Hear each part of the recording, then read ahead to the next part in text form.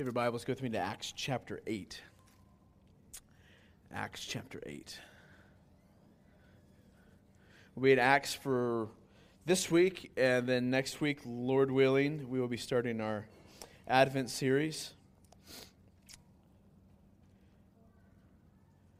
Looking forward to that, and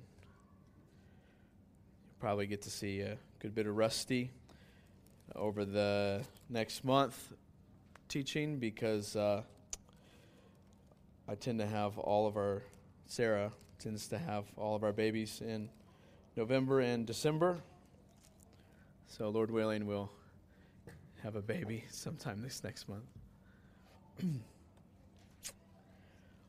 We're going to be in verses 1 through 25. I want to read these verses for us this morning. And then I'm not going to read much of this passage again as we proceed this morning. So, but keep your Bibles open, and you'll see as I'm referencing back to various portions of this passage. Let's pray, or let's read, and then we'll pray. Starting in verse 1. And Saul approved of Stephen's, that is, execution. And there arose on that day a great persecution against the church in Jerusalem. And they were all scattered throughout the regions of Judea and Samaria, except the apostles.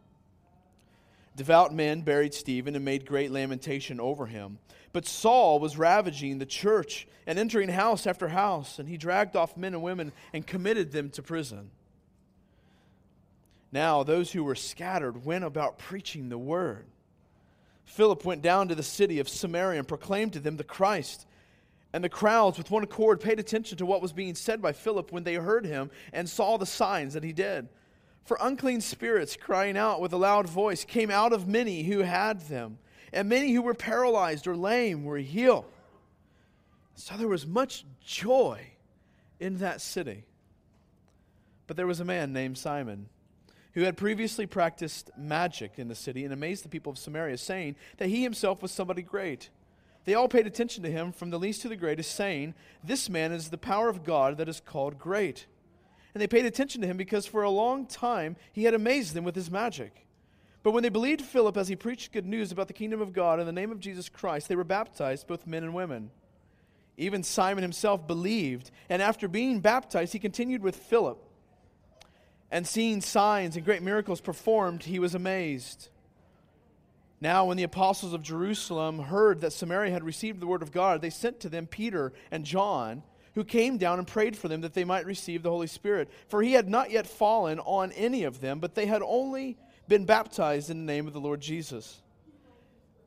Then they laid their hands on them, and they received the Holy Spirit. And now when Simon saw that the Spirit was given through the laying on of the apostles' hands, he offered them money, saying, "Give me this power also, so that anyone on whom I lay my hands may receive the Holy Spirit."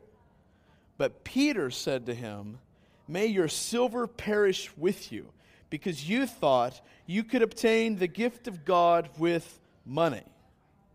You have neither part nor lot in this matter, for your heart is not right before God. Repent, therefore, of this wickedness of yours, and pray to the Lord that, if possible, the intent of your heart may be forgiven you. For I see that you are in the gall of bitterness and in the bond of iniquity." And Simon answered, "Pray for me to the Lord, that nothing of what you have said may come upon me." Now when they had testified and spoken the word of the Lord, they returned to Jerusalem, preaching the gospel to many villages of the Samaritans. Let's pray. Father, as we see your gospel going forward this morning, as we see the mission of God going forward this morning, Father, may we have hearts and eyes, may we have minds to understand, to comprehend what exactly is happening in this passage. Father, for you are showing us something in these words, as you always do. You're teaching us something in these words, as you always do. You're revealing something of yourself and of your plan, like you always do. Father, there's something unique about what happens when your people are scattered. So, Father, I pray that as we study your words this morning, that we would have hearts that are changed, certainly for our good, but most importantly for your glory, Father. It's in your Son's name we pray. Amen.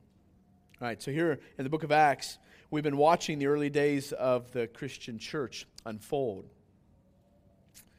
We are watching and marveling, I believe, and hopefully in your own heart this is true, at the wonderful work of God. Watching these events take place, trying to make note, if you will, of what God is doing and what the people's response to God's doings is, or are, what they look like. And much of this shows us how we are to live in response to God as well. It helps us understand how is God interacting with the church at such an infantile state. Because if you think about like the beginnings, when you're trying to set precedent and you're trying to get something off the ground, like the actions and the doings are very intentional. Of course, God's are always intentional, but certainly here in this early beginnings of the church, watching what's happening and how they're responding and what's taking place is so informative for us. However, I would say this, we have to be careful because there's not always, what one person said, a one-to-one ratio in how we interpret and apply particularly something like the book of Acts. It is a narrative, so meaning much of Acts is descriptive, not prescriptive. I don't know if you understand the difference between that, but it's describing what's happening versus prescribing what we should do. But we have to be careful because we can also just label something as description so that we don't have to follow or mimic what's being said. But at the same time, we can over-prescribe the text, meaning we can take what they're doing and say, okay, well, they did this, so we must do this. So we would be careful that we don't principalize, I don't know if that's a word or not, but over-principalize the text. But also be careful that we don't push the text again to say more than what it's saying. So we have to be careful. There's not always a one-to-one ratio. We're going to get into that particularly when we start talking about the Spirit not falling and what that looks like. But what we have to understand is that God did specific acts here, and we have to be careful and certain and intentional about understanding the principles that are being taught. Principles for us to learn, principles for us to apply, for us to live by. So as we move forward in Acts, and obviously as we move forward as a church, we are called to be about specific tasks. Let me say this. We are not given the privilege as a church to do whatever we want, whenever we want. We are given specific tasks to be about as a church. Listen, the vision and the mission of the church is one that is an aspect of the church that's largely not up for debate. It's not up for discussion. It's not up for input. Much of that is determined very clearly from the Scriptures if we know the Scriptures. It's not something that your elders just get to decide. It's not something we get to vote on. The same is true in our personal lives, even though we like to make it a matter of democratic process where the only one who gets to vote on what my mission and such looks like is myself. And anytime anyone votes against how we might spend our mission in our lives, we tend to not like that. But the same is true in our personal lives, particularly as our personal lives make up our church community life. We're not free to be about whatever we just simply want to be about. God has given us as a church and as individual peoples who make up the church a mission. And that mission is to look a certain way. Now we have to be careful because in our culture, but it's true in this culture as well, that that God's framework, if you will, God's design for the mission had kind of been pushed aside, and what was embraced was man's vision of mission and what Christianity and religiosity and such was to look like. Same is true in our day, where we take central truths and principles of God's Word and we kind of push them to the side in order to embrace what we most like, and we make that the central driving force of our mission. So we have to be careful, because what I'm saying here is we're going to gather from this passage, and from all of the book of Acts for that matter, central principles and driving forces for what mission in the church is to look like. And we want to be careful that we understand that that's going to look different ways in different people's lives, but it's still going to fit underneath a greater umbrella of principles and guidelines, framework, if you will. You see, the mission of my life and your life is to look a certain way. We don't get to just do what we want to do and how we want to do it. The mission of our families is to look a certain way. This past week, my wife and I got a chance to have a conversation with someone, and hopefully, Lord willing, my wife and I have been talking about this past week how we might engage in this situation with our family and be on mission in this relationship and what this looks like for us. And you see, our family, we don't just get to be about whatever we want to be about.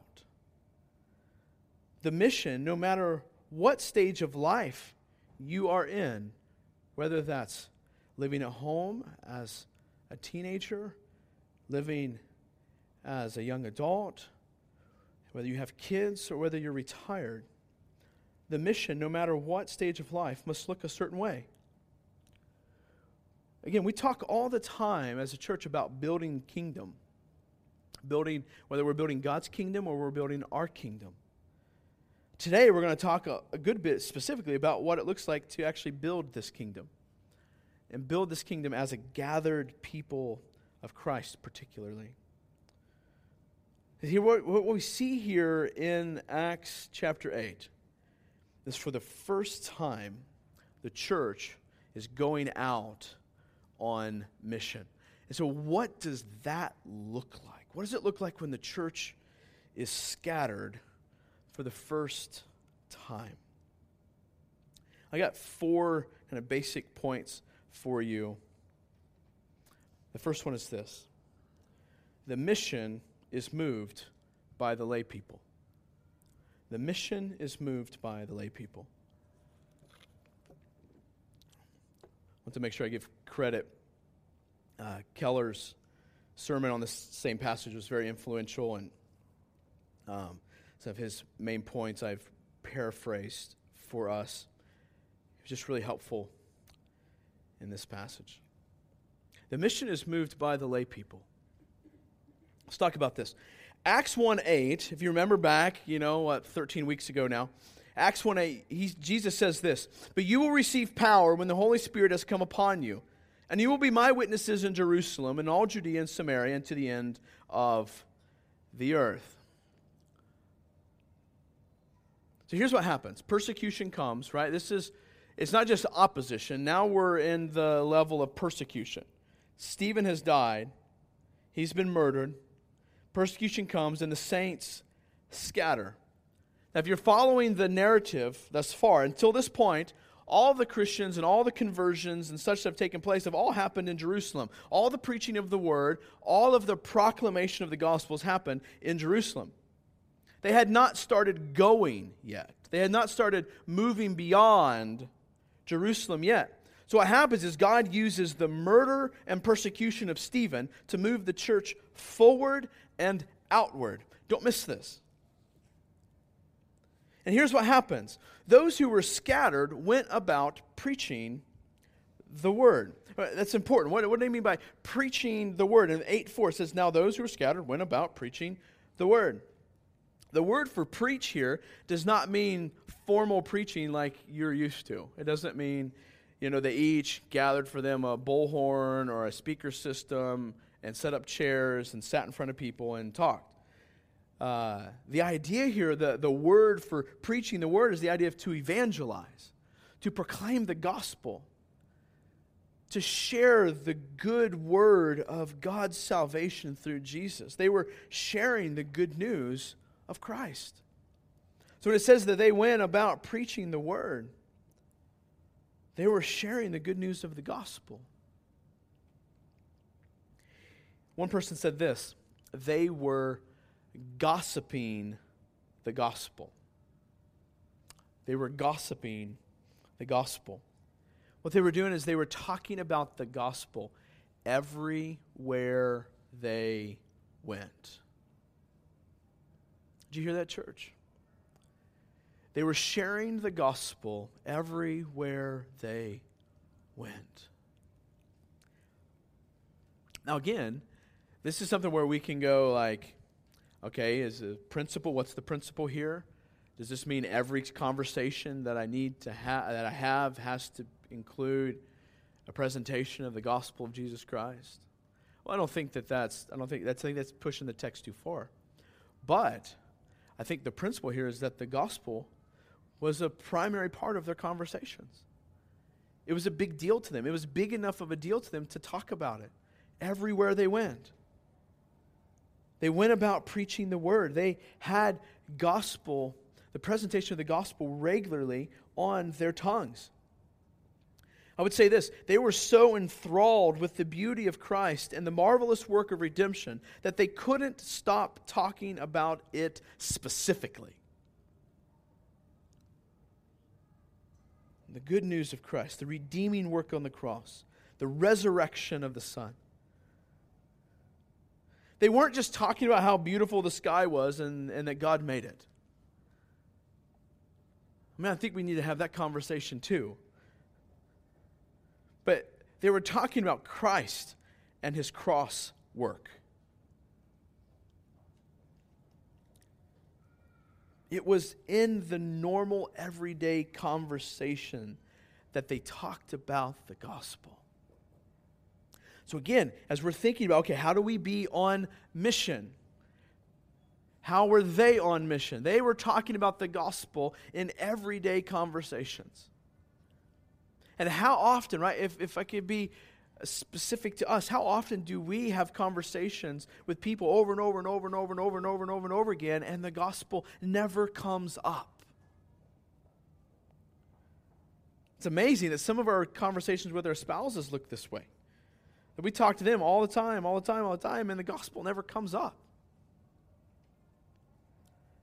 Particularly with your spouse and with your friends and such like your children. The gospel should be a part of your regular conversation. But that's not just what was going on here. What was happening is the gospel was a part of their conversation with people that they didn't know. Right? Because what happened to them? This wasn't them going to the marketplace that they've been visiting for the past 25 years of their life to have gospel conversations with that person. That had happened. But what's happening now? They're scattered. What's that mean? They're about in other places. Many of them have lost their homes. They're in places with people that they don't know. And it says that they're going about proclaiming the word. I want you to see they were gossiping the gospel.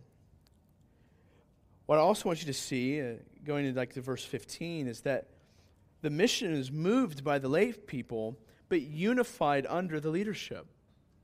Moved by the lay people, but unified under the leadership. Notice this, that it was those who were scattered that were evangelizing. Those who were scattered were moving the mission forward, moving the mission outward. Who were those who were scattered? It's interesting because back at the beginning, right, it says that they were scattered except the, who? The apostles. So who was scattered? The lay people, not the clergy. The lay people were scattered, and they were the ones doing the evangelizing. It wasn't the clergy, it wasn't the elders, it was the normal, everyday Christians. And Keller said this, you realize that people tend to trust the authenticity of a layperson before the polished speech of a preacher. I think what we see much in America is a bunch of polished speeches and then not much conversation beyond that. And the polished speeches, if you will, have their place and they're valuable and they're vital and they need to be here. But in order for the mission to move forward, the lay people have to evangelize. even I, as I sit down, lost people and such, and as soon as they know I'm a preacher or a pastor, like, there's just, the dynamic just changes. Like honestly, I hate it. Now, it's easier to talk about spiritual things, honestly. I do think there's some advantage there, because as soon as they know I'm a preacher, then they all of a sudden want to talk about spiritual things, but then they kind of already have it figured out. So I don't know what the point of that is, but it's like, it's just the dynamic. It's like, oh, I expected you to say that. Oh, yes, you would say that. Or, oh, you're just trying to proselytize me. You're just trying to convert me. You're just trying to so on and so forth. And which is understandable. I mean, I just hate that, but that's a reality.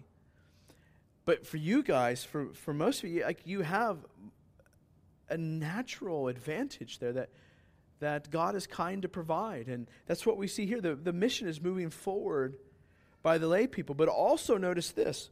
The apostles came. The apostles came. So what's it say there? It says that the Spirit had not yet come upon them. All right. So I get it. This is when I first read that, I'm like, oh, man, I got to preach on that this week. I got to study this. I got to figure out what the heck is going on.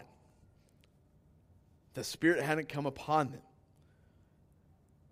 I don't believe this is support for a later manifestation of the Spirit, as some denominations like to argue for. I don't think this is them saying that, you get saved and then later there's like a second salvation, if you will, where you receive the Spirit, and it's usually like exemplified or fruited in speaking in tongues. I don't think that's what this passage is demonstrating for us. Here's what I think is happening in this passage. Is that this is the first time, understand, the first time the gospel had gone to the Gentiles. The first time we see Gentile conversions taking place. See, the gospel had been in Jerusalem, had been in the synagogues, right? All these examples are Jews that are coming to faith in Christ. This is the first time the gospel had went to the Gentiles. And the responsibility, understand, the responsibility of the apostles was to make sure that this movement of God that had now went beyond Jerusalem and had went to the Gentiles, that this movement of God was indeed genuine, that it was sincere. They went to validate the supposed work of the gospel. They were to oversee the sincerity of it, the genuine, whether it was genuine or not. This is why we have the case study of Simon here in just a few moments. And what's found out about Simon? That it wasn't genuine. That his conversion was insincere.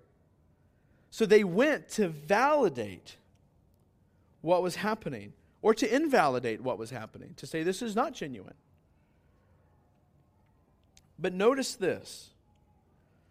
The movement, the mission goes forward by the lay people. And what's happening is that the apostles, it's just like, it's so like dynamic. That was the word I heard used to describe this week. Dynamic, what's happening. Because what you have is the elders, the apostles, are not dictating every move of every person, telling them where to go or who to talk to or what service should look like and who they're going to share the gospel with. They're not dictating every move. That's very dynamic. It's very organic, if you will. People are going. The gospel is going. Conversations are being had. People are being served. People are even being healed.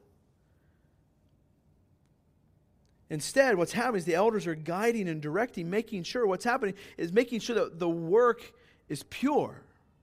Making sure that this is valid.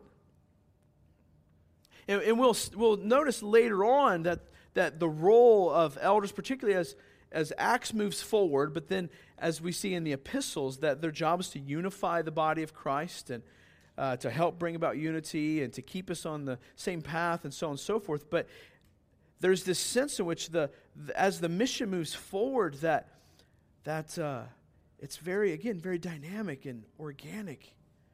But the elders the apostles still have this kind of oversight. They're just making sure they're staying in the lane, if you will, right? That's staying pure and that staying true. It's really important. That's good for both as you think about as a lay person moving forward and for us elders to think, what's our role in this as well? So you have both people moving the gospel forward while the apostles are watching over it. The last thing I want you to see underneath this idea of the mission is moved forward by the lay people is this. God's sovereign movement of your life is for proclamation, not just sanctification. God's sovereign movement of your life is for proclamation, not just sanctification. What do I mean by that? Well, we talk a lot about as a church that when God changes the circumstances of our lives, whether that's putting us in a new job or removing certain relationships and bringing about new relationships, or He moves our houses from one place to another, that these circumstances are meant to help grow us, right? To help us grow dependent on God and to trust Him. Well, that's true, but that's not all there is to that. God sovereignly moves us from one place to the next, from one relationship to the next, not just for us to be sanctified, but for us to proclaim the gospel.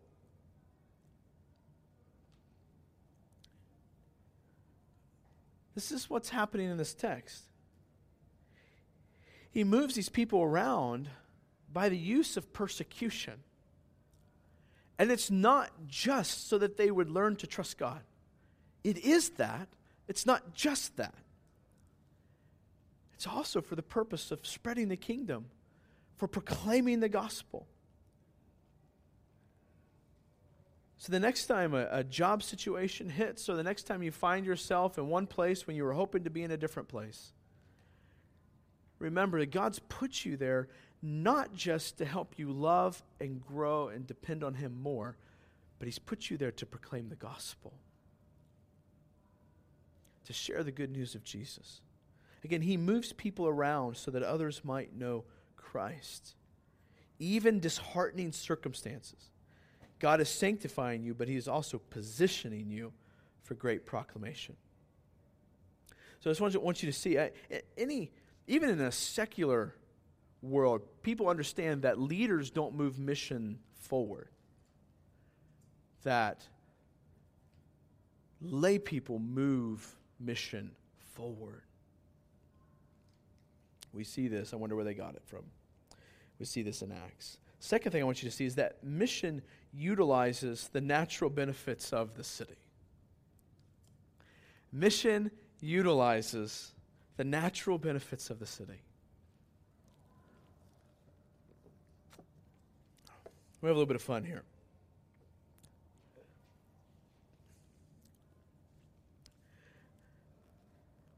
The rest of Acts will be virtually all city focused. Example, in Acts 16, Paul's vision, he gets a vision and he goes to Macedonia. He goes to the biggest city. Again, we gotta be careful here. We don't take this as prescriptive, but it's descriptive. I think it's descriptive, but there's certainly some value in us understanding how is the mission moving forward and what role does the city play in the mission of God. So just some pragmatics. Understanding like how, at least in our day, but I think this is probably true of all time, but particularly in this day and in our day, some pragmatics. First of all, ideas start in the city and move out to the rest of the region. I mean, this is just studies after study. You can watch this happen. Ideas are kind of incubated and started in the core of a city, and then it moves out and infects or heals the rest of the region. And I think Paul understood this, that if he could reach the biggest city, like Macedonia, that he would reach the region. And Keller said this, if you reach a town, you just reach the town, but if you reach the city, you'll reach the towns. And I think there's some practical principles there for us to understand as a church. So why does Paul go to Antioch? It was a culturally diverse city. He knew that if he reached these different cultures in the city of Antioch, that they would go back and they would reach their towns, their own specific cultures. So let me talk a little bit about where I think we struggle with something like this practically for us. Many of us are suburbanites. And if we're not suburbanites, we functionally are suburbanites. And we look often upon the city with angst. It's unsafe. That's where the drugs are. There's too much crime. Those darn one-way streets. You ever turned the wrong way down a one-way street? I have.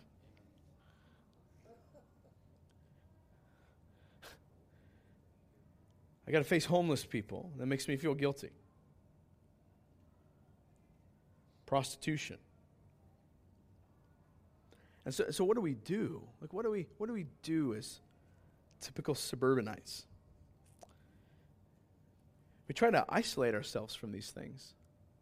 We try to withdraw from these things. We try to put up the appropriate fences for these things. Let me give you a practical example here in Beaver Creek. Back in 2011, Beaver Creek fought hard against having the RTA bus stops in the city of Beaver Creek. Listen, there's fiscal reasons and so on and so forth for why they didn't want to do this, but the reality is they fought hard against it. I read this quote. The council who was making this decision reconsidered its position on the bus stops after the Federal Highway Administration determined the city's previous rejection of the stops in 2011 violated the Civil Rights Act of 1964. The city risked losing more than $10 million in federal highway funding, I-675, if the council decision was not reversed. So, what's going on here? Isolation. We don't want that here. We don't want those people here. We don't want to have to face that. We don't want to deal with the potential problems that might come along with that. We want to isolate ourselves from it. So even here, I'm making an assumption here. Maybe I shouldn't, but did the city of Beaver Creek do this for moral reasons of wanting to help? Wanting to be a part of these people's lives? No, they did it for 10 million other reasons. Listen, we want to be around people who are most like us. And this is true whether you live in the city or the burbs. We want to be around people who are most like us. We want to be around people who keep their yards a certain way or only use certain curse words or speak our language or people who like the same food or dress a certain way or like a similar types of music or certain volumes of certain types of music or have certain looking cars or drive certain ways. And I'm not dismissing the fact that there's some things that are better for society and some things that are worse. I'm not dismissing those things. I'm not saying there's not a reality that some things are better for reselling your house and some things are not. That's certainly the case. But the reality is what are we trying to do as people? Are we trying to isolate ourselves from people that God cares about? And that's the danger that we fall into. That's the temptation. Here's what we miss. God loves the city just as much as he loves the burbs. And God's heart is for the city just as much as he loves the burbs. Clearly, in the early church, they understood that one of the best ways to reach the most people was to reach the city. And that it would spread from there. Does this mean that God just wants us to start churches and just to do ministry inside the city? I don't believe that that's what's happening here. But I think what we see here is a strategic move in God's mission to be in the place and to reach the place that had the most influence on the region. And what we see them doing, and this is, I think, the principle particularly for us, is that we are careful that we do not forsake what God has clearly given opportunity for them to do. That he may give opportunity for us as well. And that we don't forsake that opportunity for something sinful. Like isolating ourselves from the things that make us uncomfortable.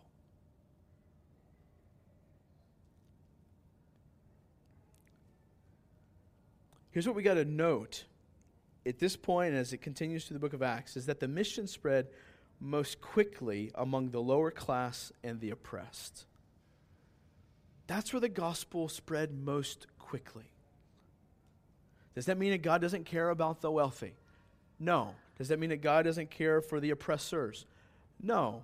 Right? Certainly, Saul is an oppressor, and God redeems him.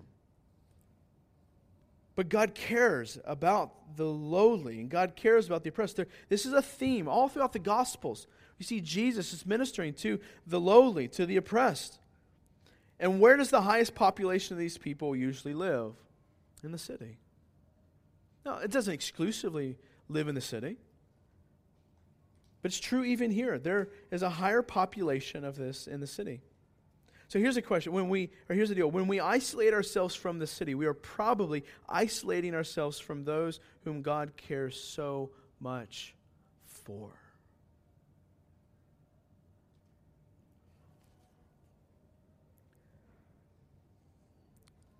Like Keller said this, today people are moving in the city faster than the church is.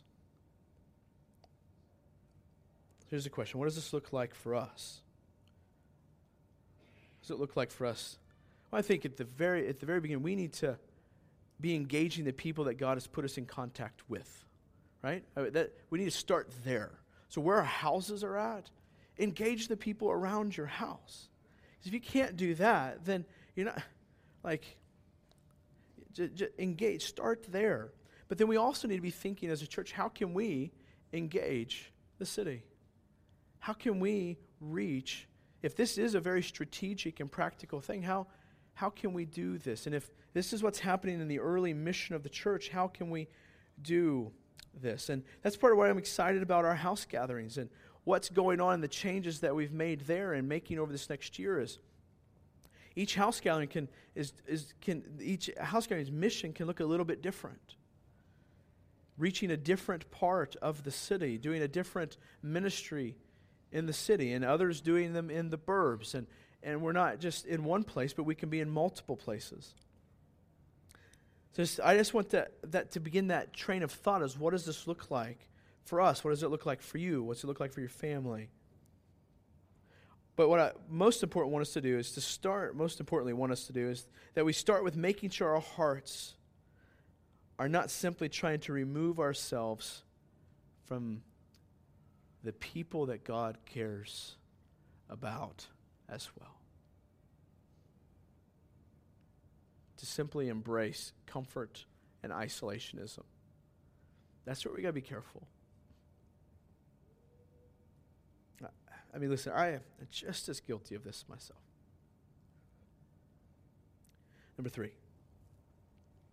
The mission must be holistic. The mission is moved by the lay people. The mission understands natural benefits, particularly that of the city. And the mission must be holistic. Holistic. There are 4 marks of this, of what I mean by holistic. The first mark is this, the Word. The Word.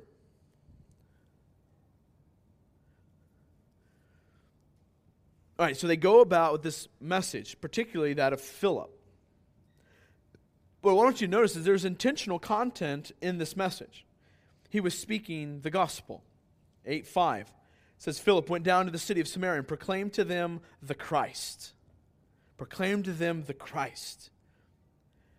What I want you to notice is that the content of the message was important. It was crucial.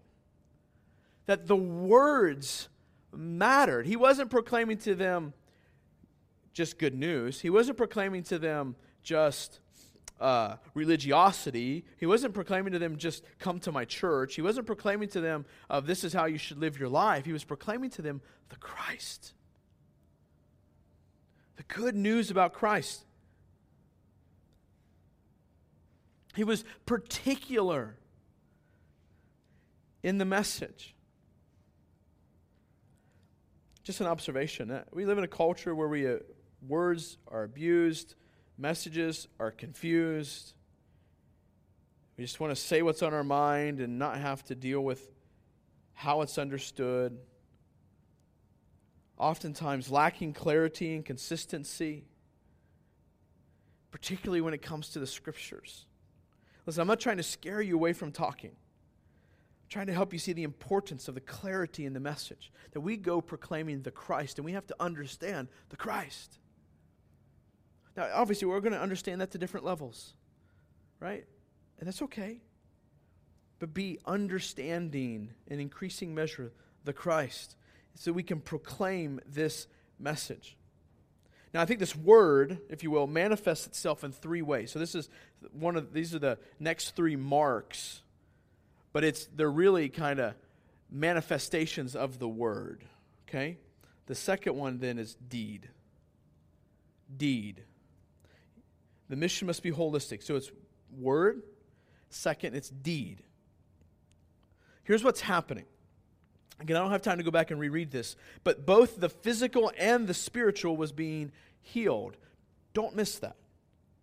You have paralytics and cripples being healed of their physical brokenness. At the same time, you have evil spirits being cast out. Here's the principle. Our words must be coupled with deeds. Our words must be coupled with deeds.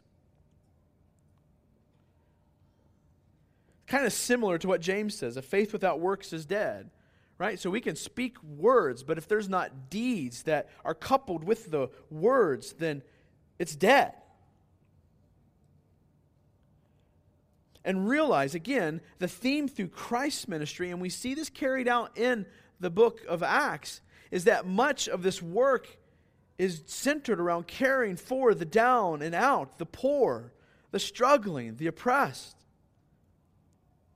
But what I want you to see is that the church must care about both. It's not an either or. It's not just, I get to go stand on a street corner and use my bullhorn, as many supposed Christians do. But it's, I proclaim the gospel to care for the spiritual needs as I also care for the physical needs, right? Because God cares about both. Many times, in a practical sense, the physical need, the physical restoration, the physical healing is in many ways an opportunity to share what is needed to be said for spiritual healing and spiritual help. What I want you to see is both. Again, when we think about the poor, when we think about the oppressed, it's both. They likely need spiritual healing, physical healing, both. But I want us to be careful that we don't be too presumptuous here.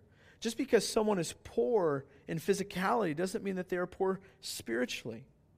Also, just because someone lives in a $10,000 house doesn't mean that they need to live in a $100,000 house. So we be careful that what we envision for people and what healing looks like, that we're very, very careful. And we can talk more about that as house gatherings and church as we move forward, but understand that what I want you to see is that God was caring here as the mission moved forward about both the physical and the spiritual. Not just one or the other, it was both. Now notice this, he was performing miracles. Right? People were being healed, like right in front of their eyes. Cripples able to walk. Again, is this a one-to-one? Do we need to be able to do that today? Does God still do that today? I think God does this today. But is this in order for our movement to be legitimized, or in order for us to be about God's mission, that we have to be able to do this? No, I don't think that that's what this text is teaching us. I think that it's happening here in such large amount because, again, it's the first time the gospel is going to the Gentiles. It's just sort of a validation of God's movement in the mission of God, that as it goes to the Gentiles, yes, indeed, this is true. And here's a witness to it. You see, here's what you need to notice. When the city saw the deeds, they believed the words. And when the people around us, when the city around us sees us helping the physically hurting and seeing people transformed spiritually, then and only then will the people around us believe us.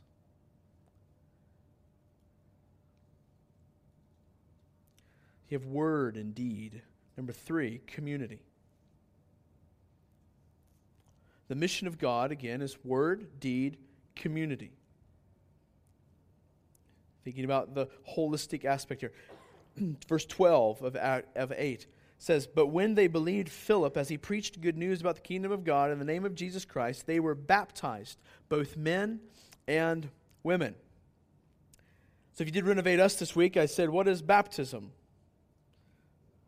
It was one of my 25 questions.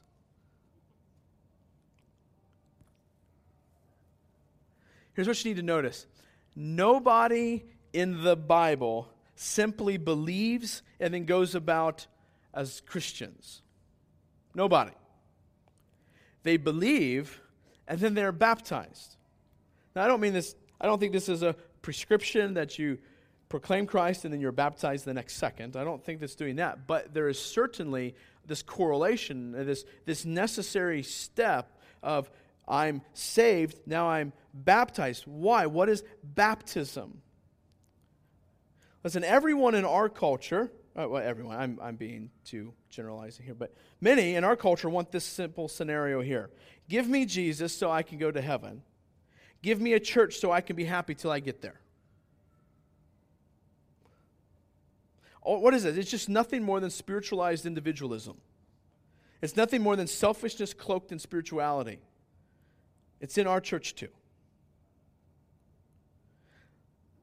Listen, someone said this. Baptism is not private, it's public. Baptism is not individual, it's communal. Here's what baptism says. So when you ask, what is baptism? Well, it's a symbol of my burial and death and resurrection with Jesus. Yes, that's absolutely, it's that. But what is it also? It is saying, I'm identified with these people. I identify with him, and I identify with these people particularly. What's that? When you say, I identify with these people, what are you saying? I'm committed to these people. I'm a part of this body of believers. It means I want to be a part of this community. You see, when you get salvation, you don't just get Jesus, you get a community too. This is one of the things that we miss so much in churches today. Baptism is not just a public profession of my faith in Christ. It's a public profession of my commitment to the body of Christ as well. I'm identifying with these people. I mean, think about what was going on here in the early church, right? They believed and then they were baptized. What's that? What's happening? They're saying, you can take my life, but I'm committed to these people, to this mission, to this good news. And then what do you get in return? You get a community too. Listen, this is in part why we practice covenant church membership, why we renew our covenant when we welcome new members. Listen, we don't get to see each one of you baptized, but we can rehearse your covenant baptism. We can rehearse the meaning of baptism as we rehearse our covenant together. That I'm committed to these people and committed to this church. You see, community is a part. And the world, right? Baptism, if this is a public profession saying to these people and to the world out there that I'm a part of this community, as a believer, I get to be a part of this community, and I'm committed to this community. This says something to the world. Number 4. In order for the mission to be holistic, it also must be racial unifying.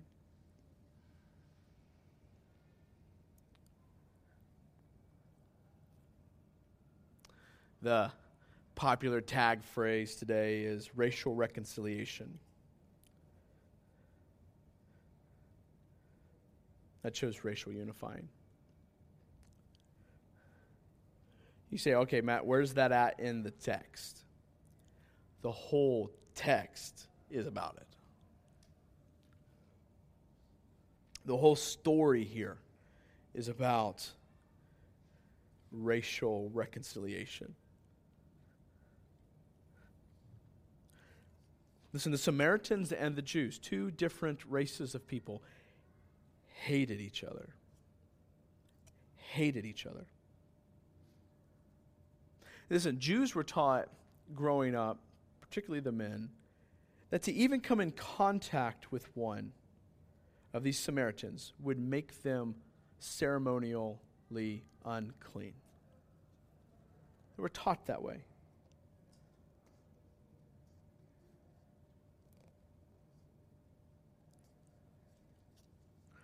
Listen, it's easy. I mean, there's so much I could say here. I just want to keep it very narrowed and focused. It's easy for us to categorize people groups as being without hope in the gospel. It's easy for us to categorize people groups in such a way that somehow diminishes our responsibility to relate to them and to share the gospel with them, whether that's for salvific reasons or sharing the gospel with them for uniting reasons. Well, they're a particular race. That's just what they do.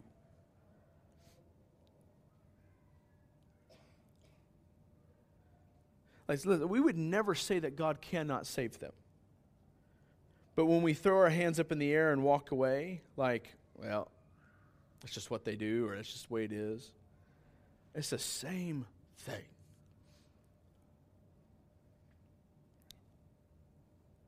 Listen, the challenge for us is that in any situation in which you notice a group being oppressed or considered outcast or marginalized, they don't need to be just isolated from us or isolated from culture. What they need is the hope of the gospel, the good news of Christ. Again, maybe they have the gospel in a salvific sense. Maybe they understand the gospel and are following Christ and loving Him. So maybe what we need to do is reach out in a living out the gospel sense, meaning caring for them in ways that display the gospel, whether that's in the public square or lifting them up out of oppression if God would allow those with the power to do so. Here's what happens. The gospel tears down walls of hostility, right? We spent 82 weeks working through Ephesians. And one of the biggest themes in Ephesians is that there's no longer this dividing wall of hostility. So here, this Jews and these Samaritans, God is tearing down this wall right here. You understand that if this wall here had not been torn down, we would be going to hell. Unless you're in here and of Jewish descent and I'm not aware of it, you would be going to hell had the dividing wall of hostility not been torn down.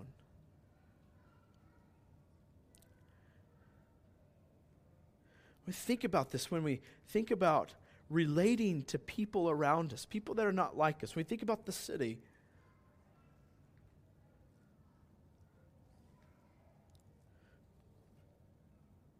Keller said this, when the word is fleshed out in deed and community, and you see people loving each other who would otherwise not, that's when people pay attention. That's when people pay attention. What is going on in that place? Listen, don't forget, we talked about this at our Thanksgiving dinner, that Simon the Zealot and Matthew the tax collector would have hated each other, but now sit unified, caring for each other because the gospel brings about unity.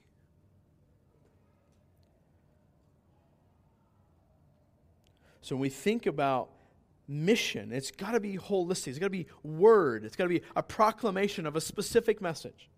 It's got to be deed, right? Where we're caring for the physical side of brokenness. It's got to involve community. Well, I'm committed to these people, to this local body of Christ, and I want to bring people into that local body. I'm committed to these people.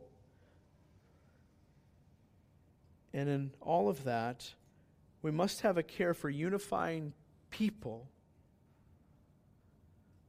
no matter what race, no matter what their past is, no matter what their cultural expressions look like that are good, bad, or indifferent. When this happens, the world pays attention. And that's what's happening here. Right? You saw that it started with Jews, so had similar religious expression from very different cultures, right? Coming together. And they're unifying. Now you see them moving out, and now them and the Samaritans are starting to come together underneath the gospel of Jesus Christ. What picture does that show? Again, talked about this at our Thanksgiving dinner. We who are very unlike God because of our sin, God has met us and has brought us into unity with Him and the Spirit and the Son by His power through the work of the gospel to transform our lives into the image of His Son. Here's a question. How is all this happening?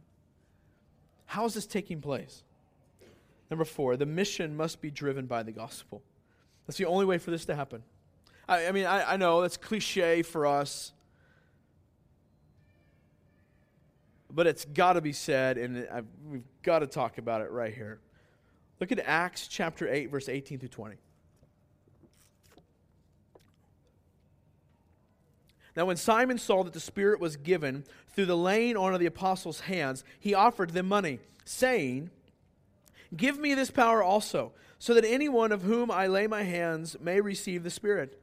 But Peter said to him, "May your silver perish with you, because you," listen right here, "you thought you could obtain the gift of God with money." So here's what's happening, right? The apostles are present to make sure that everyone who believed was a genuine believer, that this movement of God was true. And the case study given to us is Simon. He said he believed. He even was baptized. He was a part of the church.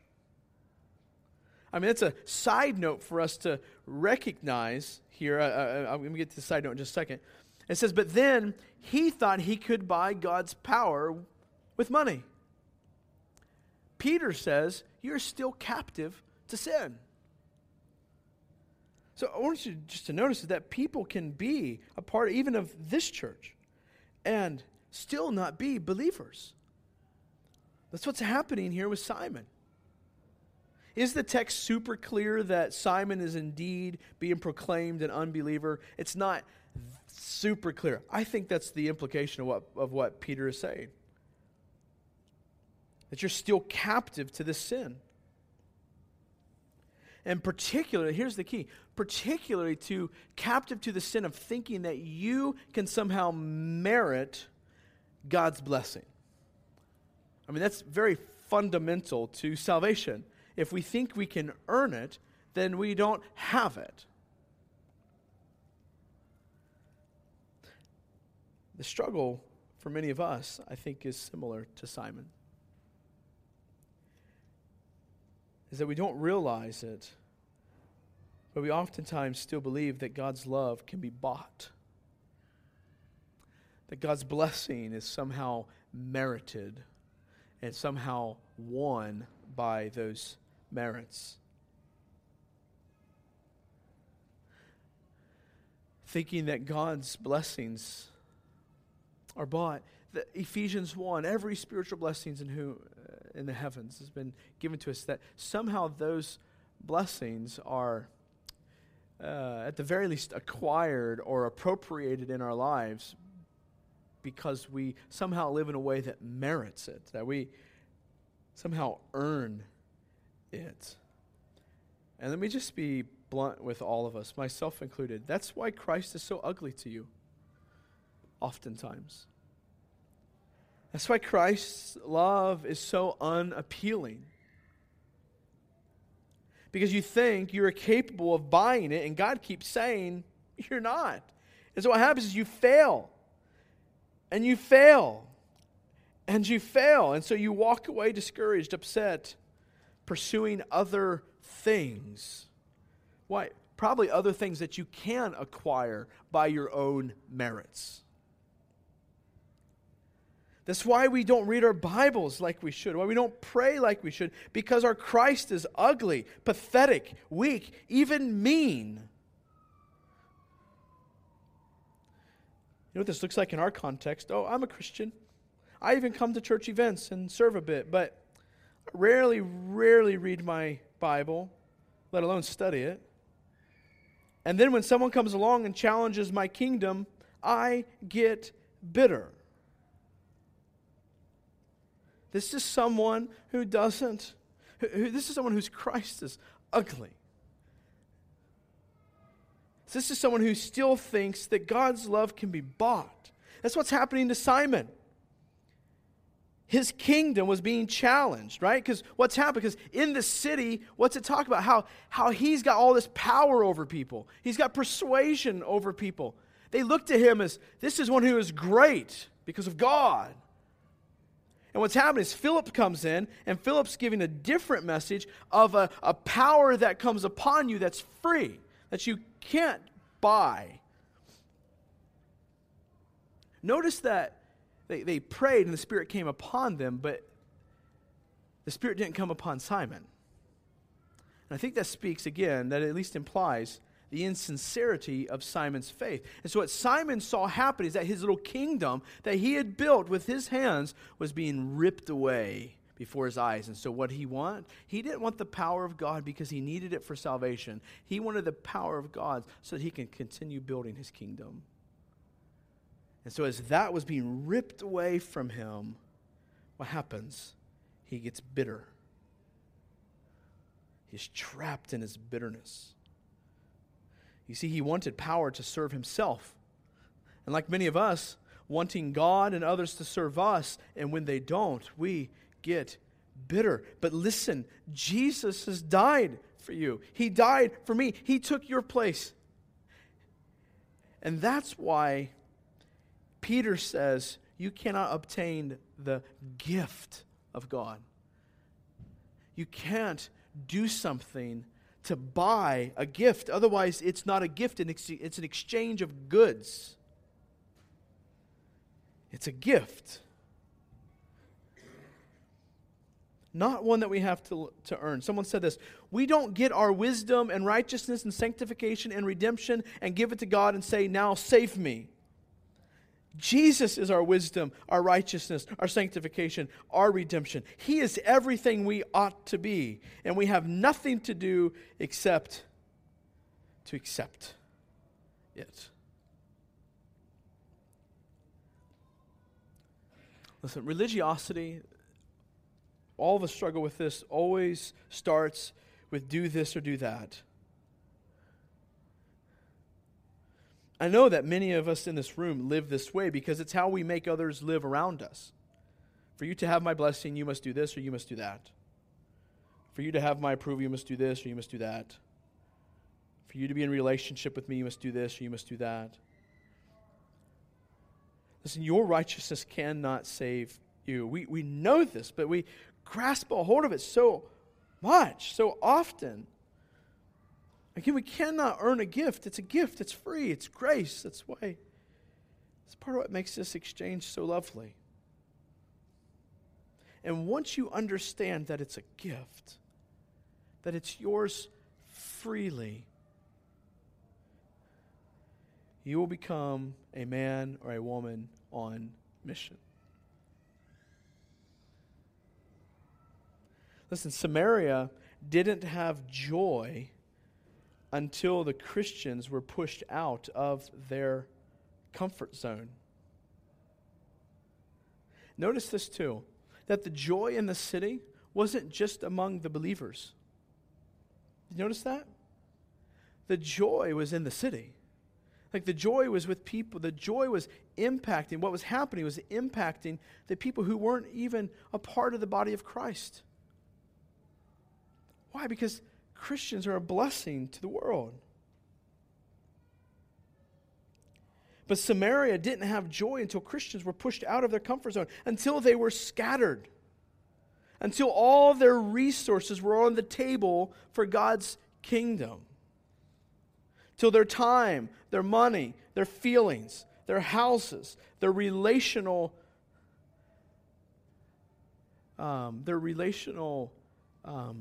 abilities, until these were all on the table at God's disposal. That's when the gospel went to Samaria. You see, it's just like our Savior.